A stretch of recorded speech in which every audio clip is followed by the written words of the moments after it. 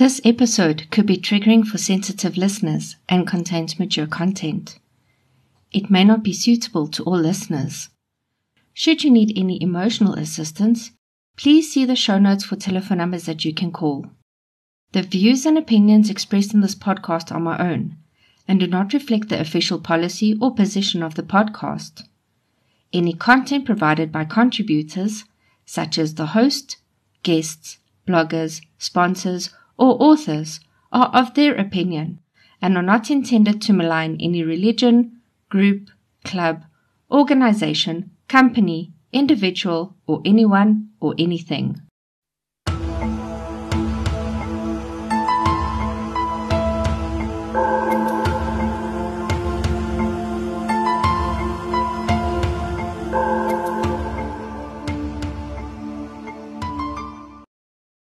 There is a lot of debate over how a cult is defined.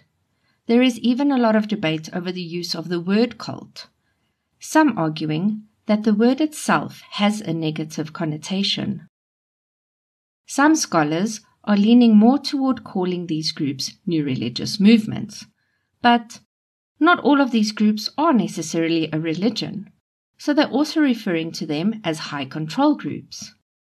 Regardless of what you prefer to call it, I was pondering what happens when we find aspects of cult-like behaviors within a family unit, where one of the family members displays all of the aspects of a narcissistic cult leader and rules over his household like a cult leader. What do we call it then? This is Decoding Cults, and I'm your host, Palsy. You are listening to Papa Pilgrim Part 1. This week, we will be kicking off with a lesser-known group. Some call it a cult, others are unsure. As I stated in my introduction episode to this podcast, I'll be covering famous cults, lesser-known cults, and groups with cult-like tendencies. I think this one may fall in the latter. In this episode, we'll be delving into the early life of the leader.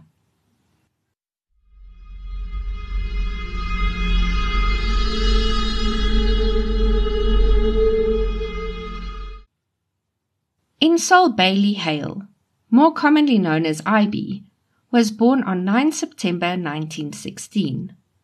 IB attended Woodrow Wilson High School in Dallas in Texas, and by the time he started studying at the Texas Christian University in Fort Worth, he was a hulk of a young man, standing 1.87 meters or 6 feet 2 inches tall and weighing around 112 kilograms or 250 pounds. IB was hailed as an incredibly talented American football player and was a 2-time All-American tackle. According to AspireAtlantic.com, the term All-American was first coined in 1889 by Caspar Whitney and Walter Camp. These two men wrote for a magazine called The Week's Sport, and they wanted to recognize excellent college athletes. Since then, the All-American team has been a recognition given to top-performing U.S. athletes in the collegiate and secondary school in a specific sport over the past season. This award was originally meant for American football players, but has since crossed over to various other sports. In 1939, when IB finished his studies, he was drafted to the Washington Redskins. They are now known as the Washington Commanders. IB, however, had a deep need to become a public servant, so he joined the Federal Bureau of Investigation, or FBI, instead. It was during this time that IB met and married Virginia Kinsbury. Virginia came from a very wealthy family and was described as having beautiful features, but was slightly fragile. IB was known as being very dedicated to his job and was praised for being a very hard worker. This had caught the eye of none other than John Edgar Hoover. J. Edgar Hoover was instrumental in founding the FBI and was the director from its inception in 1935 until his death in 1972. That is a staggering 37 years. The FBI was originally started on 26 July 1908 by Teddy Roosevelt. They were started to combat corruption within the government, and by the time J. Edgar Hoover started, the range of federal interests in crime had grown. J. Edgar Hoover is a very controversial figure, but we will not be getting into that in this story. It's just important to note the relationship between IB and J. Edgar Hoover, because this will come into play a bit later. IB and Virginia welcomed their first child, well, in this case children, identical twin boys, on 7 April 1941. Robert Allen Hale, known as Bobby, was born first, and his brother, William, known as Billy, was born 7 minutes later. A few years later, they brought 2 more sons into the world, Timothy and Thomas. Bobby Hale will be our actual focus point over the next few episodes, as this story is about him and his victims. But you know how I love to find out the background of a person to bring more context to a story. While IB climbed the ranks of the FBI, oftentimes having to work far away from home for long periods of time, Virginia had her hands full with Bobby and Billy. Once, as young boys, they were caught swimming in a mud hole at night and were brought back home by the police. Another time, they were playing David and Goliath, and when Bobby aimed a slingshot at Billy's head, he hit him square on the forehead. Billy collapsed, but was luckily okay. I'm just going to insert a warning here that I will briefly be talking about bullying. So, if this is in any way triggering to you, please skip over the next 10 seconds or so. When a neighborhood bully taunted the children in the area, taking away the local kids' toys, the twins decided to take him on. They determined that Billy would dive for the bully's ankles and that Bobby would go for his upper torso. This worked, and according to Bobby, they pummeled him into submission. The young man eventually begged for mercy and did not bother them again. The twins were now treated as little heroes by their friends. Unfortunately, this is also where Bobby realized that he could use his fists to get his way. IB left the FBI in 1951 to take on the role of security chief at the local General Dynamics plant. According to GD.com, General Dynamics is a global aerospace and defense company. From Gulfstream business jets and combat vehicles to nuclear-powered submarines and communication systems, people around the world depend on our products and services for their safety and security. The Texas plant where IB worked manufactured fighter jets for the company. IB was well loved in his community, not only because he was still revered for his previous achievements in American football, but also for his attention and generosity towards charities. His home life was in stark contrast to this. He was rarely home, and he preferred to spend his time at the local country club when he wasn't working. At some point, he started having an affair with Virginia's best friend. I guess Bobby found out about it, because it is said that he started to resent his father for having to keep a secret from his mother. Virginia must have found out about it later as well, because the couple eventually got divorced, and IB married the other woman. In the mid-1950s, the twins had started high school at Arlington Heights High School in Fort Worth, Texas. This high school was attended by the children of very affluent people, including Texan politicians. Bobby started training as a boxer in this time as well. They also used their father's football fame to get them out of some sticky situations, like avoiding getting tickets for driving too fast. Tensions in the home were rife between father and sons.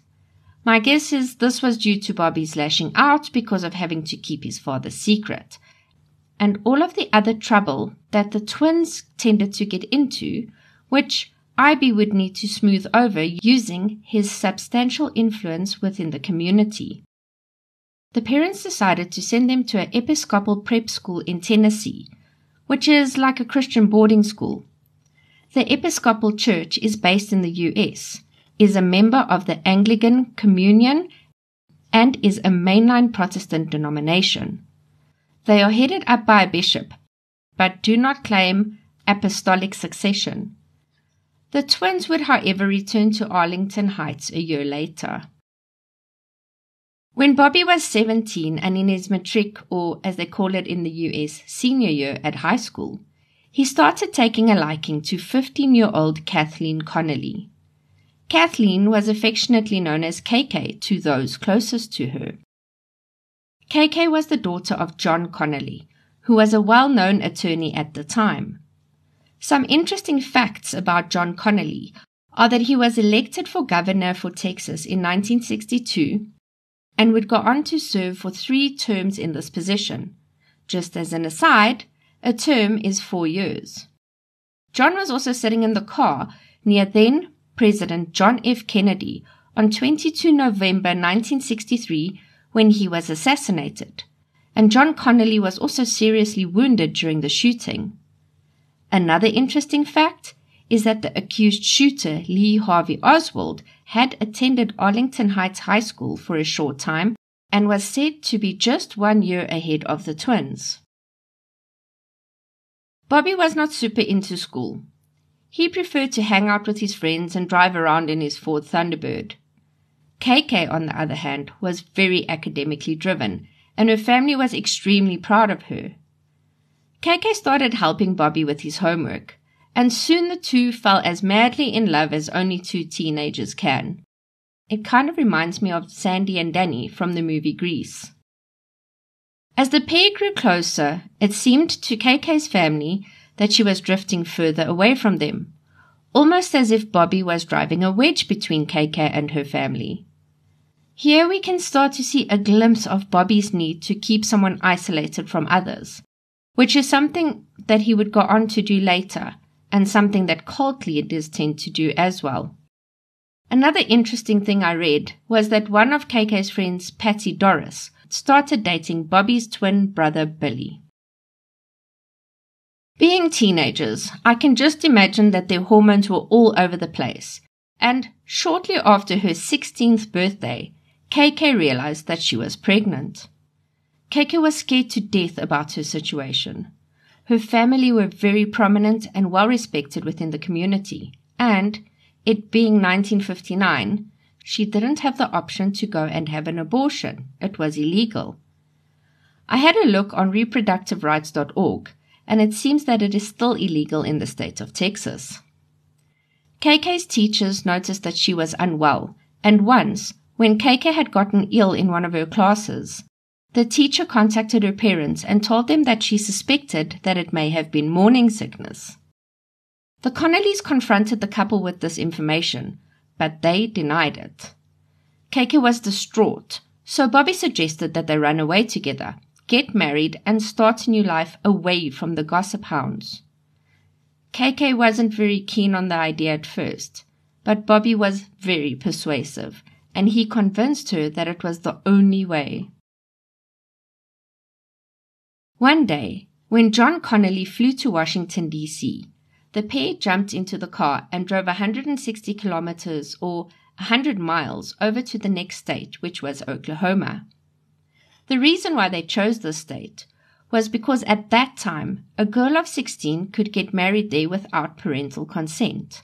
So on 16 March 1959, Bobby and KK got married by an Episcopal minister.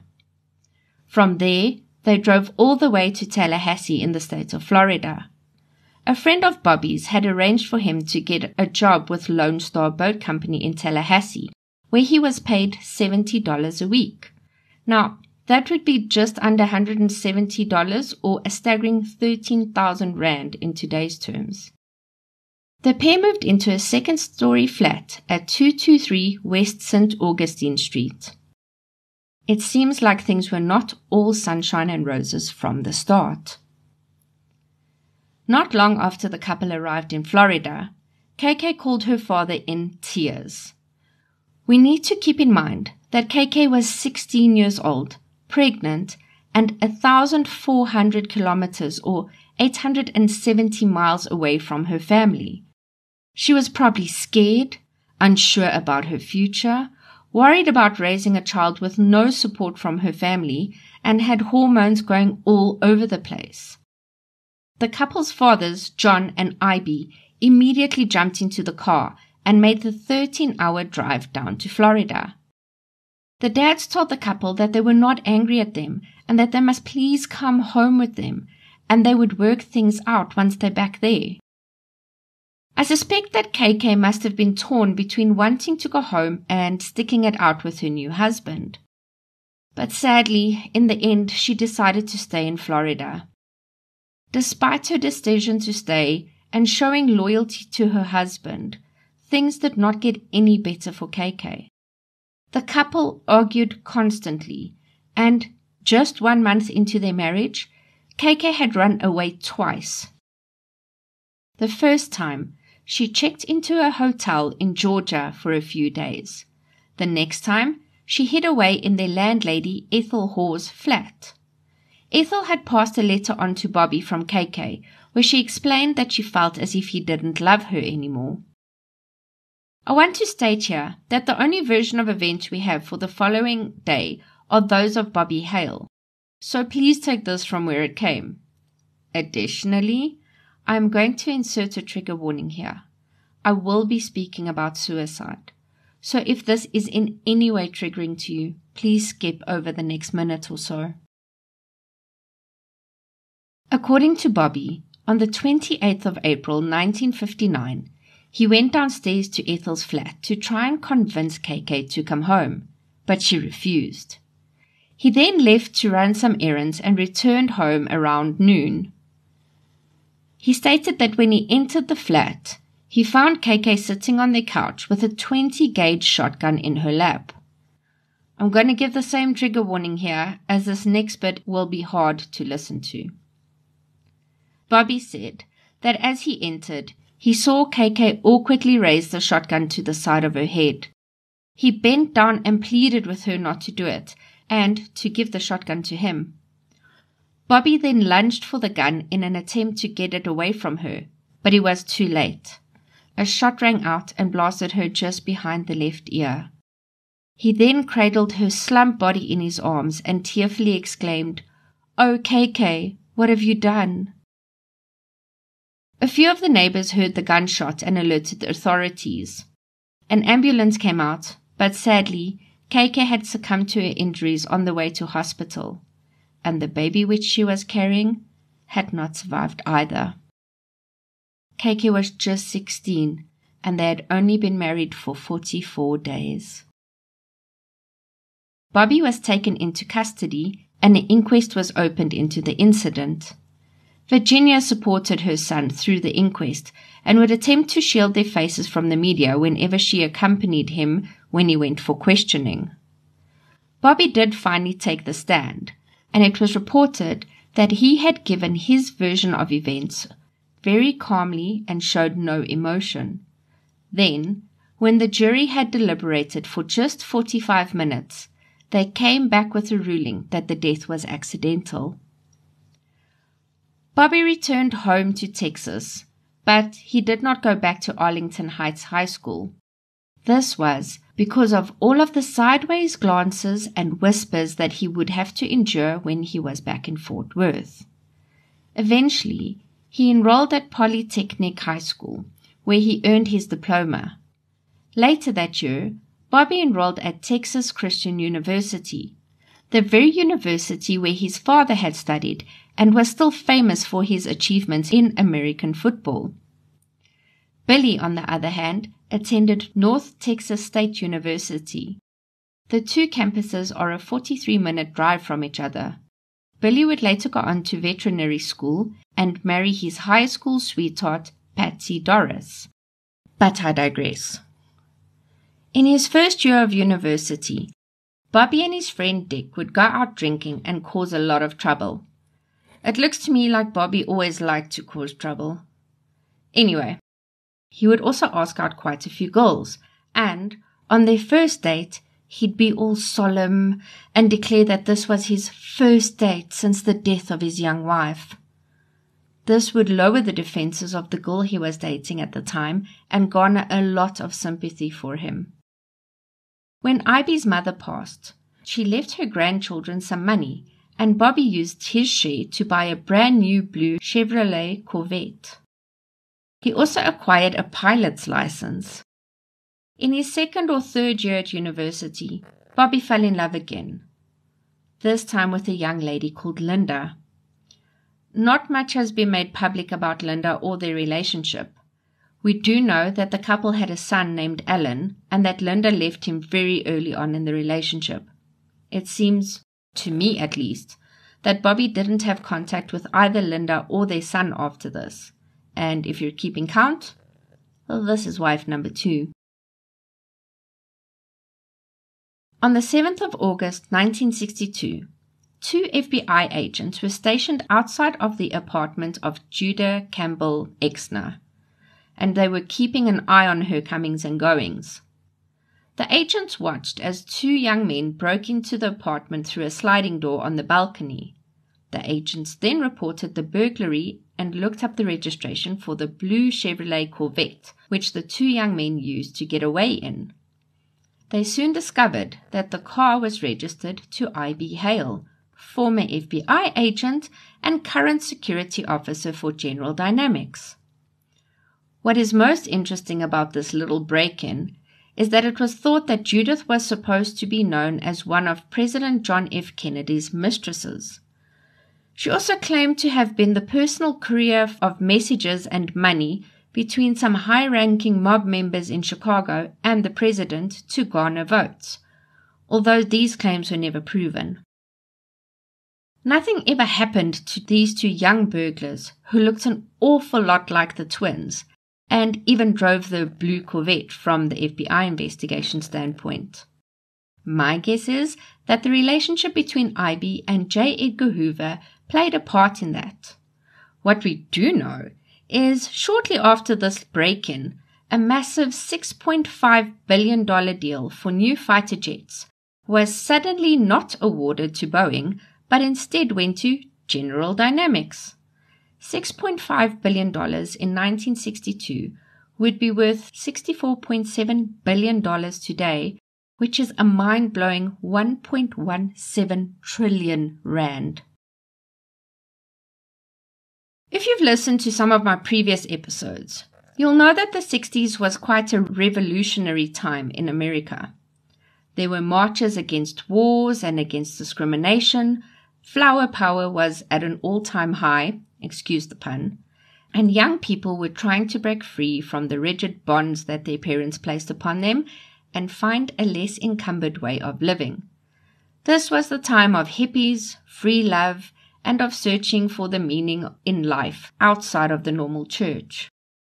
By the late 1960s, Bobby grew his beard out and he grew his hair down to his shoulders. He got rid of all of his possessions, including his previously prized Corvette, and acquired a Triumph motorbike and started driving all over the country. Bobby fully embraced the hippie lifestyle, traveling around places like Oregon and California, sleeping on people's couches or in communes, smoking weed and taking LSD. Lysergic acid diethylamide, or LSD, also known as acid, is an hallucinogen. On drugs.com, it says that users may experience impaired depth and time perception, with distorted perception of the size and shape of objects, movements, color, sound, touch, and their own body image. So, when Elishaba writes in her book Out of the Wilderness that her father told her a story of being on a commune and all of the trees suddenly bowing down to him, she was pretty sure, and I tend to agree with her, that he was on an acid trip. One of the after effects of acid is called flashbacks.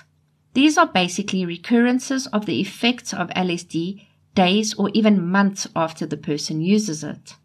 According to drugs.com, prolonged use and high volumes of use can lead to severe psychosis.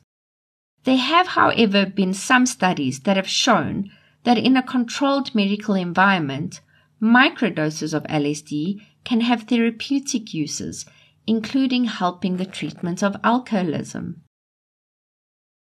Bobby took an interest in midwifery. Even though he never received any formal training on this, he was soon requested to help deliver babies at the various communes where he resided.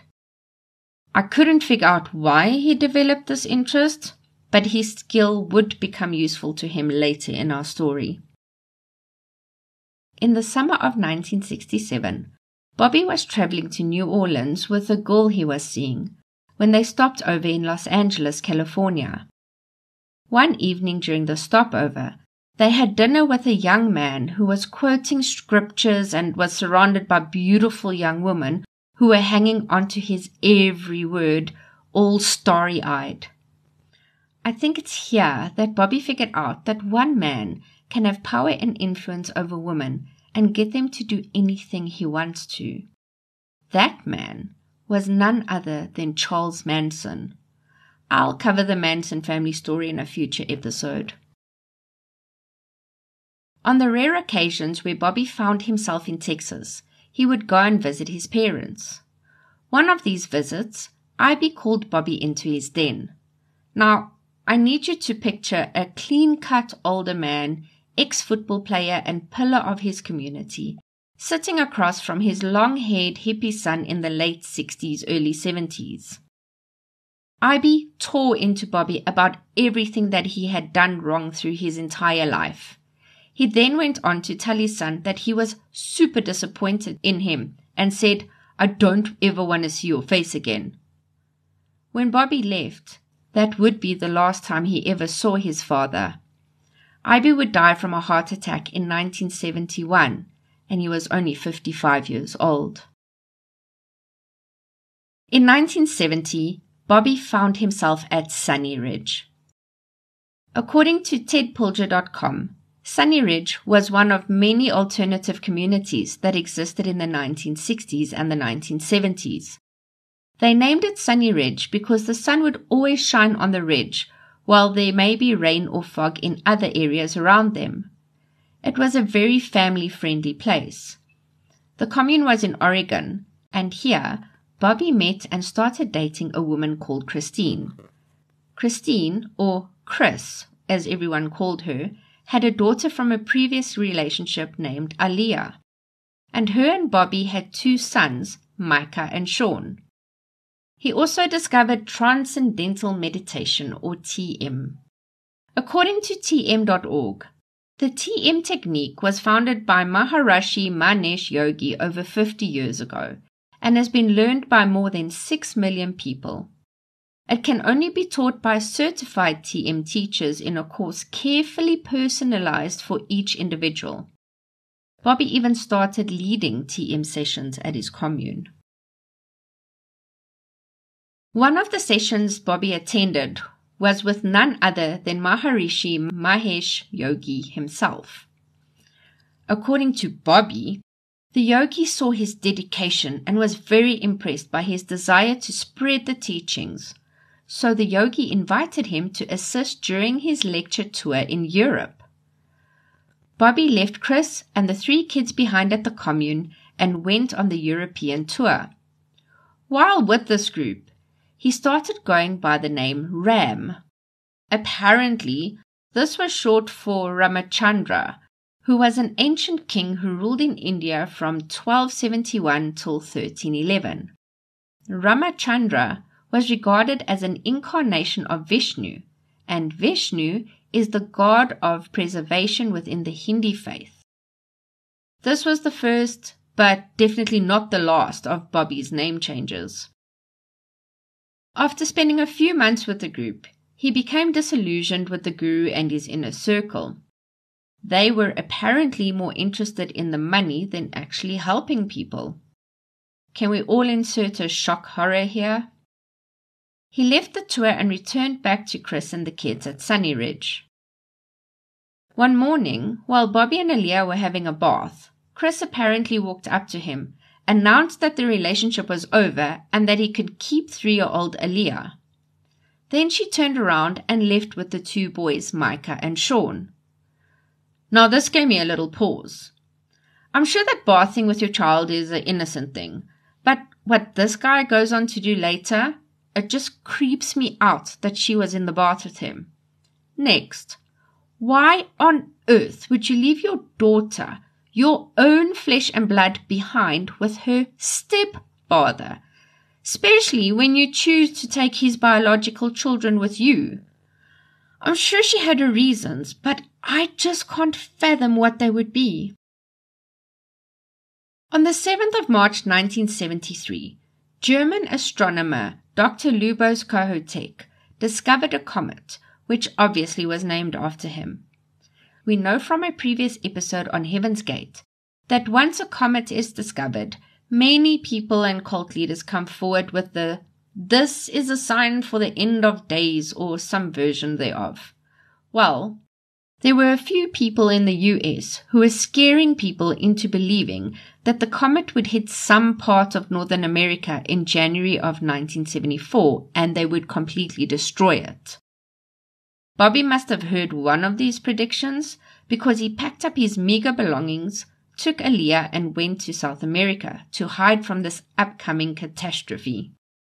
Accompanying Bobby and Leah was a woman, and I couldn't find her name anywhere, and the only description we have of her is that she had a wooden leg and that they would hide their money in her leg. She also had an unnamed daughter who traveled with them, but I kind of understand why they would like to keep their lives private. Bobby and his companions begged and bussed for money to be able to eat and travel. They had apparently made it all the way to the Andes Mountains in Chile. They also met up with a man called Ray, who had previously lived at Sunny Ridge Commune and had been friends with Bobby. During their travels, Bobby still indulged in LSD, and at some point, most likely on one of his hallucinatory trips, he started to believe that he was some kind of prophet. This will become relevant later in the story. In early 1974, Bobby and Aaliyah were deported as their visitors' visas had expired. And in case you were wondering, the comet passed Earth and nothing happened to North America. The two moved around for a bit until they finally settled at a commune just outside of Apple Valley, which is in the Mojave Desert in California. Apple Valley is about a 2-hour drive northeast from Los Angeles towards Las Vegas. In our next episode, we will pick up Bobby's story at the Apple Valley commune. If you enjoyed this episode, please hit the subscribe button and rate and review us. It will go a long way into improving the podcast and helping others find it. Please invite your family and friends to listen too. If you're listening on YouTube, please subscribe and like the video. You can leave comments if you want to. You can find us on Facebook, and you can email us at decodingcults@gmail.com. We'd love to hear from you. If there are any topics around the workings of cults which you would like further explanation on, or if there is a cult that you would like to hear about, email me or post it in the Facebook group. Remember to go and check out By Design Crafts SA and Endeavour AV and tell them that I sent you. The amazing logo art was created by the tattoo artist Jock Jacobs. Thank you so much for listening.